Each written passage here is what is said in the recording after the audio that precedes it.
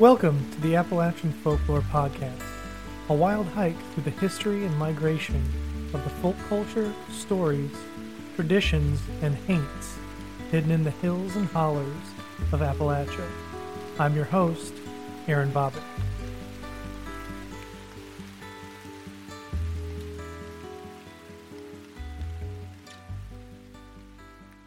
Hey folks, welcome to this month's episode of the Appalachian Folklore Podcast. Thank you all so much for joining me again this month, and thank you for the kind words about last month's episode on death omens. It seemed to do really well. I'd also like to thank you all for the feedback about the stories from the cabin episode on Cornish Pisky Tales. I also wanted to thank Anna Charlton again and her book Cornish Folk Tales of Place that I used for that episode. I'm really enjoying these stories episodes because I get to look back through books I've read or half read, and I'm also getting to finally open books I've bought and let sit on my shelf for too long. It's also helping me practice my storytelling and just being comfortable in front of the microphone at all, honestly. I know I'm no Dan Scholes or Eddie Lenahan or Owen Staten or Steve Gilly, but I do respect and adore storytelling as a craft and folk and fairy tales in general, and I would love to do my part as best I can in passing along these stories in any way possible. So let's get started with this month's episode on bee and beekeeping folklore, folk remedies, and the like.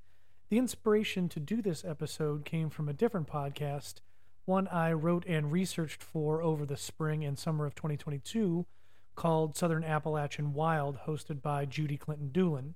I found this quote from Mark Norman, one of my folklore heroes, in those notes.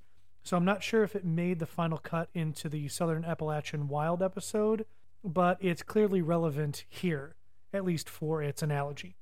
In episode 5 of the History and Folklore podcast titled Telling the Bees from July 7th, 2020, Mark is talking to the host, Holly, about his research interests and how they're predominantly UK-based folklore interests. He says, talking about the research for his book titled Telling the Bees, which I'm going to be quoting from quite a bit, I wanted to take it further than that because so much of the history and so much of the superstition that lies behind these kind of crafts isn't necessarily based in one country. And he goes on to say, folklore and stories travel as people travel along migratory routes. Stories get absorbed into other cultures and take on elements of that culture. And I thought bees were a perfect analogy for folklore transmission after reading these quotes. Bees have a hive, their place of origin or the home of their community, but travel great distances communicating to their own community as to where they've been, as well as other communities they may come across. And it made sense to me that passing of informal traditional culture along migratory routes and the subsequent absorption and adoption of stories, it just seemed an apt analogy, and I thought I'd share that with you before I started. And start I shall. Bees are, it will not surprise you, very, very old. They have made a lot of people very happy and are widely regarded as a good move. 135 million years ago, pollinators began to evolve to eat pollen, and plants began to evolve to attract specific pollinators. Bees evolved from wasps, and that genetic divergence happened approximately 130 million years ago. Now, there are roughly 25,000 known species, 250 of which are what we can call the bumblebee. And a quick aside on the name bumblebee, reading from my autographed copy of Mark Norman's book Telling the Bees and Other Customs, The Folklore of Rural Crafts, its name in this form didn't emerge until the 20th century, however. Charles Darwin would have referred to this as the humblebee. This was not because of the mundane nature of its work, but simply because as it flew, it hummed. So how did this name change come about? There are a couple of possibilities. In Beatrix Potter's 1910 story, The Tale of Mrs. Tittlemouse, the chief character responsible for making nests in the garden is named Babbitty Bumble. Maybe this planted the seed of the name. At a similar time, the apocryphal story emerged that the bee's aerodynamic design meant that it was impossible for it to fly under the known laws of physics. Discussions turned to the bee bumbling around between plants. In the next major publication on bees in the 1950s, the term humblebee had gone and was replaced by what we now know. As an interesting aside, the archaic term was developed in one other way. Author J.K. Rowling, who often draws on folklore within her Harry Potter universe, chose the name Dumbledore for her headmaster because she saw him, quote, wandering around the castle humming to himself. The oldest fossil of a bee is encased in amber from 80 million years ago. The oldest depiction of honeybee production is in an inscription in Egypt from Pabasa's tomb circa 650 BCE. From the aforementioned episode of Southern Appalachian Wild, Bee for the Bees, from May 23, 2020, host Judy Clinton Doolin says, and I wrote, apiculture, the domestication of bees, in Egypt dates back approximately 4,500 years. Beekeeping pottery was found in North Africa dating back 9,000 years, and images depicting humans gathering honey from wild bees in Spain was found dating back 10,000 years. As for earlier depictions of bees in mythology, Icy Sedgwick, host of the fabulous blog and podcast Fabulous Folklore, says in her episode from May 9th, 2020, titled Why Are Bees Considered Such Good Luck in Folklore? And I'm paraphrasing here, bees were seen as messengers between the worlds of the living and the dead by Greek, Roman, and Celtic societies. The Irish goddess Brigid had an apple orchard in the other world where rivers ran with mead, which, for those of you not in the alcohol biz like me, is fermented diluted honey, or some people call it honey wine. Romans believed Jupiter gave bees their sting in order to defend their honey. Juno, Jupiter's wife, thought that this was a very special gift indeed, and that they should repay Jupiter. That's why they die when they sting humans. Also, in Norse mythology, Odin, in the form of an eagle, drank and then stole the mead of poetry from Suttungr to give as a gift to the gods, some of which dripped out of his anus, and that was considered a lesser form of poetry meant for the common rabble. Bragi is the Norse god of poetry, ceremony, and of skalds. Those are like bards or singer-songwriters. His wife, Ithune, is a goddess associated with apples and youth. So here we see honey and mead, poetry, and apples all tied up in a loose little Volknut that harkens back to Brigid and her otherworldly orchard and mead river. As we can see, bee stories are very old. But what about the folklore and folk practices surrounding bees in Appalachia? The strongest link between Appalachia and the olden times in England, Scotland, and Ireland is the practice of telling the bees. It's a folk custom practiced by beekeepers and beekeeping families. And I had the pleasure of speaking with one of these fine beekeeping people, a gentleman by the name of Derek Askew, who is a beekeeping hobbyist turned brewery owner. And I spoke with him a while back when I was doing research for Southern Appalachian Wild. I didn't say it before, but Judy's podcast is more science than folklore, since she's a science educator. So the questions I asked Derek were more about preventing and dealing with certain kinds of mites, and the overall things one may want to know when starting out in beekeeping. I mentioned the practice of telling the bees to him, and he said that he'd never heard of it himself, but as I went on telling him what it was, he said that he had heard of it from his uncle, but he'd never actually done it himself, which, as you're about to find out, is a good thing. His brewery, by the way, is called Bearded Bee in Wendell, North Carolina. So if any of you listening to this are ever in the Wendell, North Carolina area, you can always hit me up on the socials or email, and we can meet up. You know, there's quite a bit to do there. It's a beautiful place in a small town with a great patio, atmosphere, wonderful glassware, which is important, and the beer is phenomenal. And while I'm on the tangent train, here's a quick history of bees coming to and swarming through America. From old-time country wisdom and lore, Thousands of Traditional Skills for Simple Living by Jerry Mack Johnson. Not native to the Americas, bees were brought to our continent in early colonial days by Spanish and British settlers. Black bees, obtained from a bee colony owned by Pilgrims in Holland, were the first to be introduced. They were brought to Massachusetts in the 1600s and soon escaped to the forests. In William Penn's time, bee trees were numerous in the woods of eastern Pennsylvania. Until about 1750, bees had not yet traveled beyond the Susquehanna River.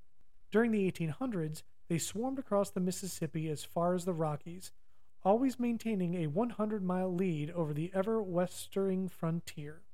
The Indians noted the advance of bees with apprehension, recognizing that the white man's fly was a precursor of the invaders' intrusion into new territories. The bees progressed over the countryside at a rate of about 10 miles per year, lured westward by flower-blanketed prairies and hollow cottonwood trees. By the early 1800s, bee trees extended some 600 miles up the Missouri River. Gathering honey soon became a trade, some trees containing 8 to 10 gallons each. Colonial settlers and frontiersmen were not alone in collecting honey. Black bears quickly became adept at pilfering it from bee trees. Previously, corn stalks had the sweetest food in the western Indians' diet. Now they, along with black bears, rapidly developed a zeal for honey. Black bears stole honey from the bees.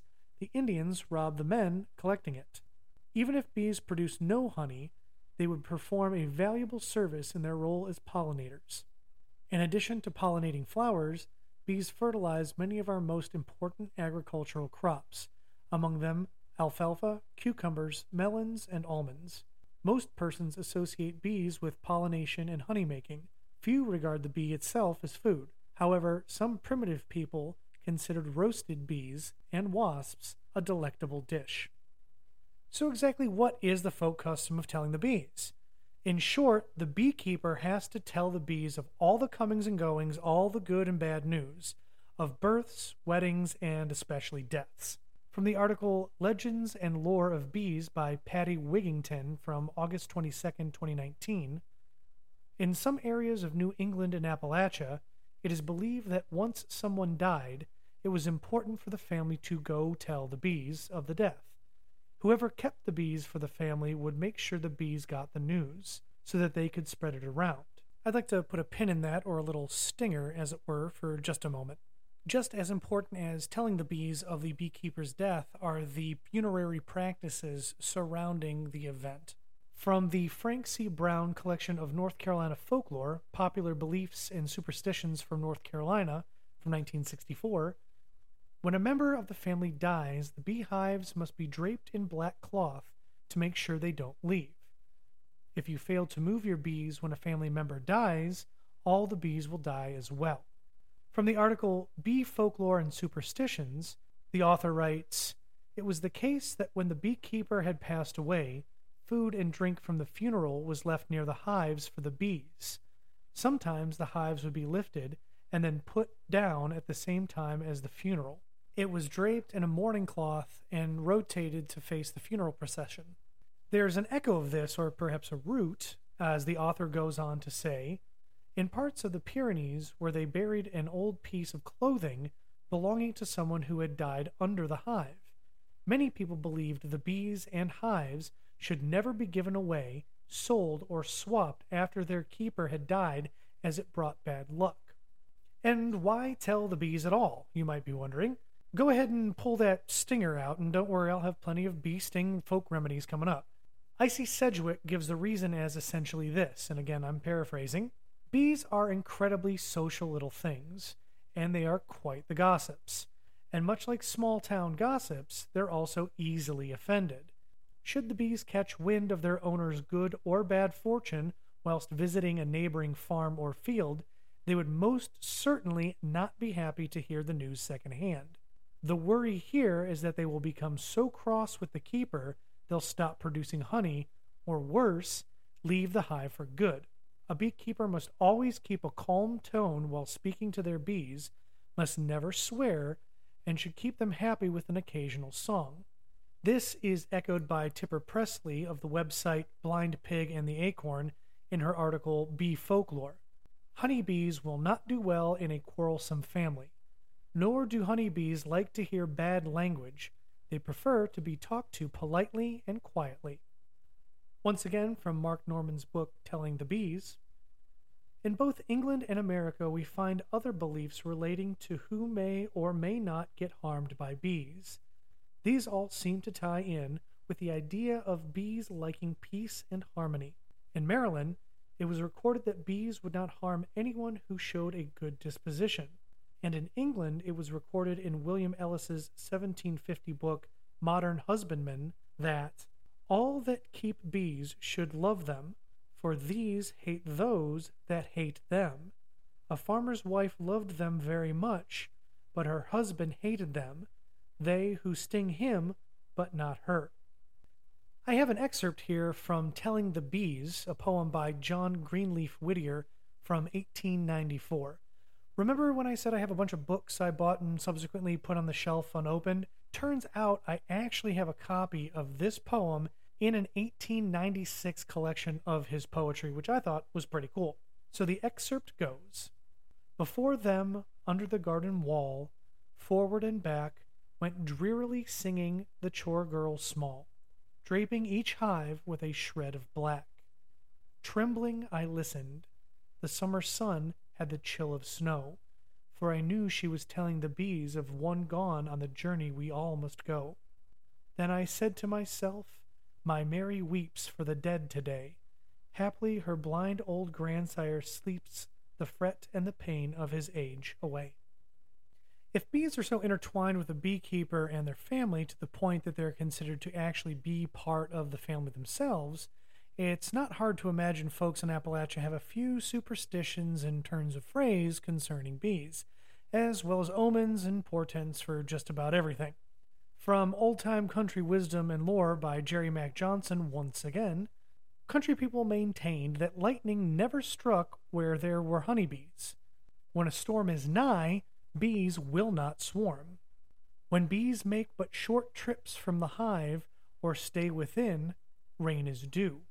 When bees to distance wing their flight, days are warm and skies are bright. But when their flight ends near at home, stormy weather is sure to come.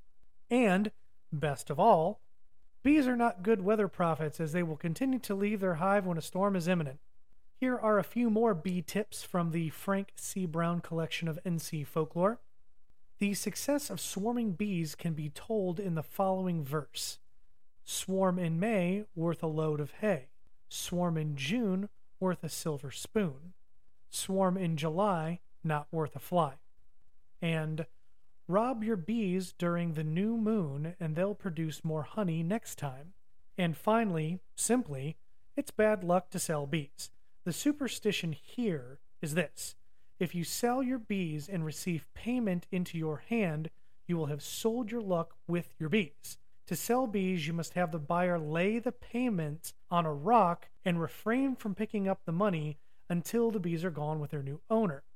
I also found some folklore on news bees, which are not bees at all, but I will put this in here because, hey, it's bee folklore nonetheless. Dave Tabler of the website Appalachian History writes, "It is said that if a yellow news bee perches on someone's finger, it's good luck. On the other hand, a black news bee signifies imminent death. News bees hover around close to folks, even seeming to look into their eyes at times, because they are listening. After listening to the latest news, the bees take it back through the community, sharing the information along the way."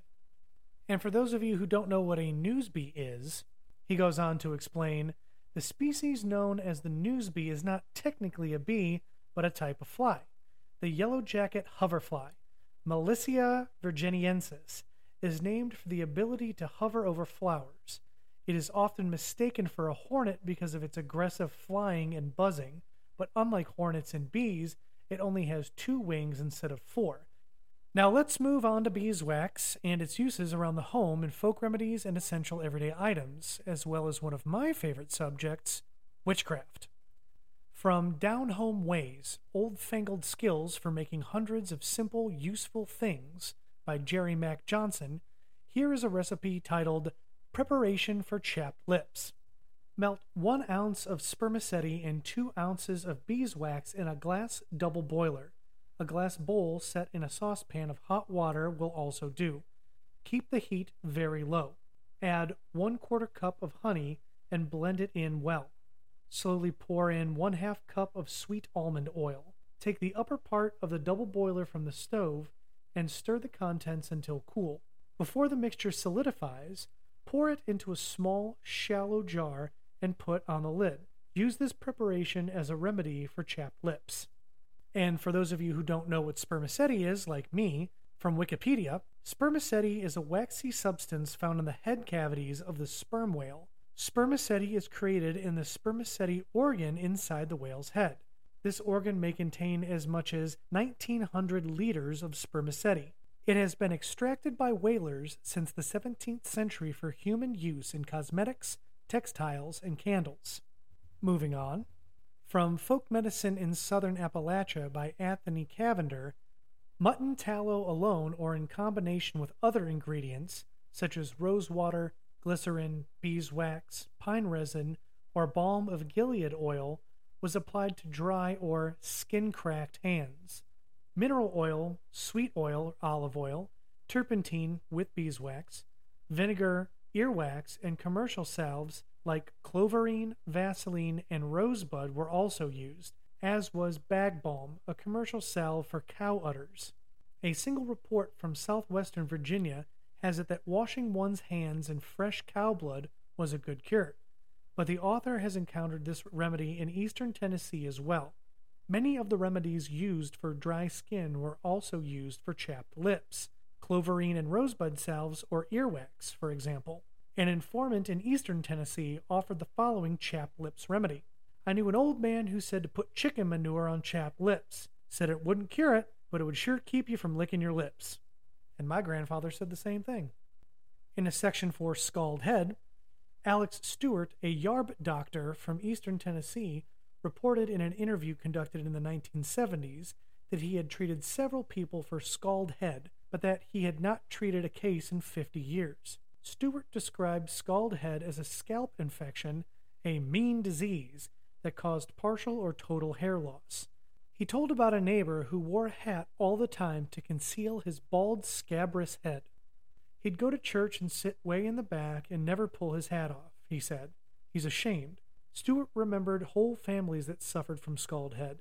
His treatment was a thick application of a salve made from pine rosin, beeswax, camphor, and turpentine, and then covering the head with a cloth. The salve apparently cured the disease, but it resulted in the complete loss of hair, which never grew back.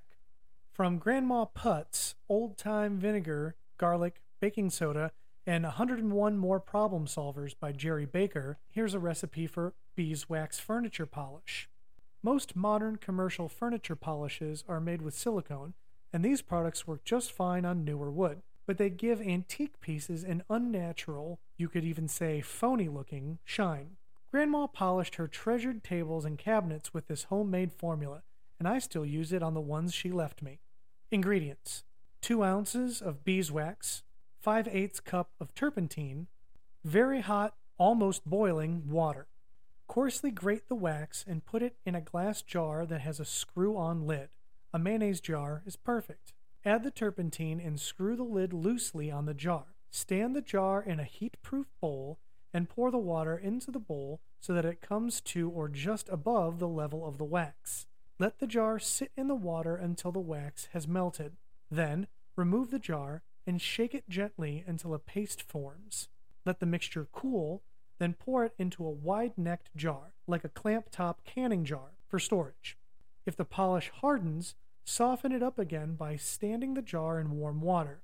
To use the polish, rub it onto the wood with a clean, soft cotton cloth, and buff with a second cloth. Here's a little cunning folk custom for y'all. Witch balls. What are witch balls? Aaron Oberon, author of Southern Cunning, Folkloric Witchcraft in the American South, has this to say. The source of the Southern witches' curses and hexes, the witch ball, is one of the few tools the folklore gives an actual recipe for. However, most of these ingredients are used to illustrate how horrible witches are in folklore. Some of these nasties have been kept while others have been replaced. The creation is also done with other witches and is a communal effort. This doesn't necessarily need to be done with a traditional coven, but just some like-minded witches to work with. The creation of witch balls should only be done on Friday the 13th. Before this date, the witches in attendance should, through divination and common sense, determine the ingredients and who should bring what. There is a strong importance on bringing the correct ingredients and amounts. The most crucial ingredients are the hair of each witch plucked at the end of the ritual, and the wax itself to make the balls. All else can be determined by the coven for their specific cursing needs. Some of my suggestions would be pepper powder, coffin nail rust, powdered lizard, graveyard dirt of a criminal, ground agrimony, bone dust, stinging nettle, ashes, mace, and the traditional spider's legs. The traditional consequences for forgetting an ingredient are lashes from the devil with a rose thorn and a decreased amount of witch balls. A witch who has brought all her ingredients received 13, one who brought part received 7, and one who brought none received 3. The lashes can be replaced by some other unpleasant act, or done without completely. Set up your double boiler and place some wax in each. Each witch adds an ingredient, naming the purpose of the ingredient. Pepper to burn, graveyard dirt to bring illness, powdered lizard to bring quick results, and so on. The witches then surround the mixture, bring up the witch fire from their bellies, and gather the power of their familiars around to chant. To this mystic mirth, to make a witch ball, I, the witch father, doth stir, to place curses on one and all. Stir the mixture so that the ingredients are not pooling together. Pour the mixture into containers. I use mini cupcake papers for portion control. Allow it to cool and semi-harden. While still pliable, the head of the coven takes globs of the mixture and wraps around each one of the hairs from a coven member, themselves included. When each ball is made, they are portioned out. Doing this with a coven not only shares power, but acts, in a sense, as an omen-taking. The amount of balls you receive is indicative of the limit of maleficium that should be performed in that year. The work is structured for a group.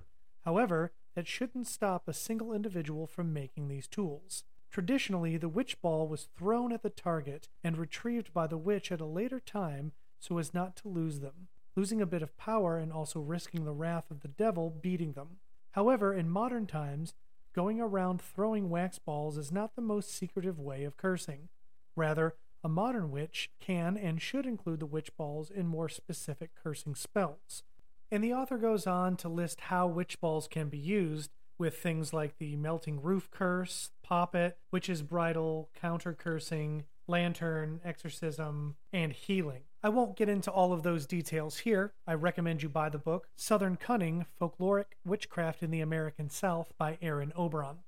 Should any of y'all want to grow your own pollinator garden, here's a little bit of info that could help you, because bees and other pollinators like butterflies and fairies need as much help as they can get nowadays. From Ask an Expert, Best Pollinator Plants for the Garden, some plants they recommend for your garden are stonecrop, milkweed, coneflower, sunflower, lavender, hummingbird mint, goldenrod, cape fuchsia, yarrow, California lilac, and bluebeard. I'd also like to mention the Appalachian Beekeeping Collective at www.abchoney.org and the article by Hannah Gillespie from June 7th, 2008, titled Appalachian Beekeepers Protect Honeybee Health, Protecting America's Predominant Pollinator. I didn't use those works here in this episode, but I did use them for my research on Southern Appalachian wild, and I'd like for you to check those out. They're full of information on how to help the bees. I have a few folk remedies for bee stings I'd like to share with you as my normal outro to each episode. I saw a lot of references to placing raw onions on bee stings to draw out the poison. The same goes for red clay. I'd first like to include from Anthony Cavender's Folk Medicine in Southern Appalachia how bee stings can be used as treatment to help goiters. Remedies reported in folk medicine sources do not distinguish among the different kinds of goiter recognized by official medicine. Interestingly, many of the folk remedies for goiter involved objects that could both absorb and prevent a goiter, such as wearing a necklace made of the seed pods of Job's tears, amber beads, or gold beads.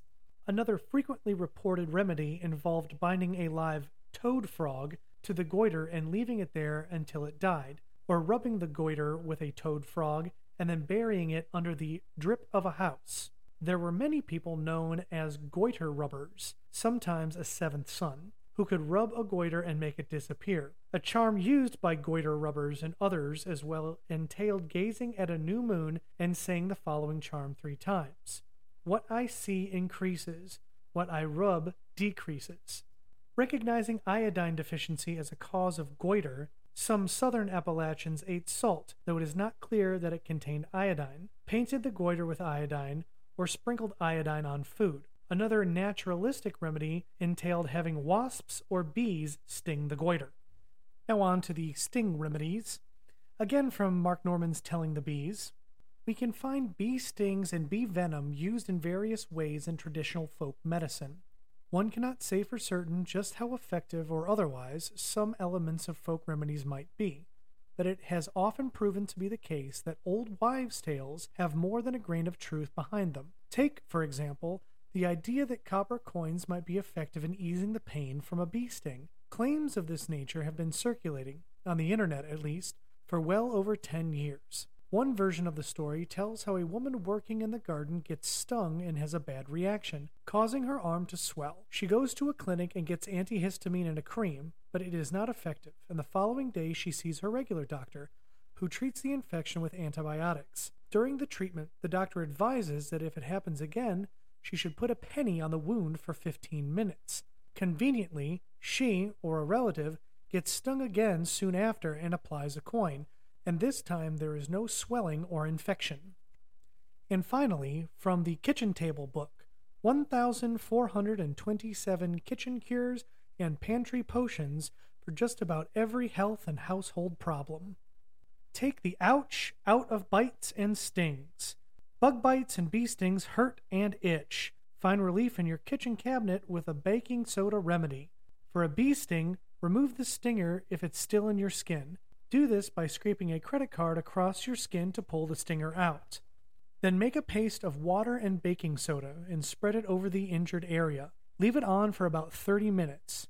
Baking soda works because it's alkaline, the opposite of an acid. That means it neutralizes the acid in the bee's venom. In a pinch, you can substitute a paste of water and meat tenderizer, or simply apply ice to the injury and reduce swelling and redness. And that's it for this month's episode of the Appalachian Folklore Podcast. As always, thank you so much for listening. If y'all have any interesting bee or beekeeping folklore from your family, please send it along. Don't care what part of the Appalachians you're in or the world, I would love to hear it.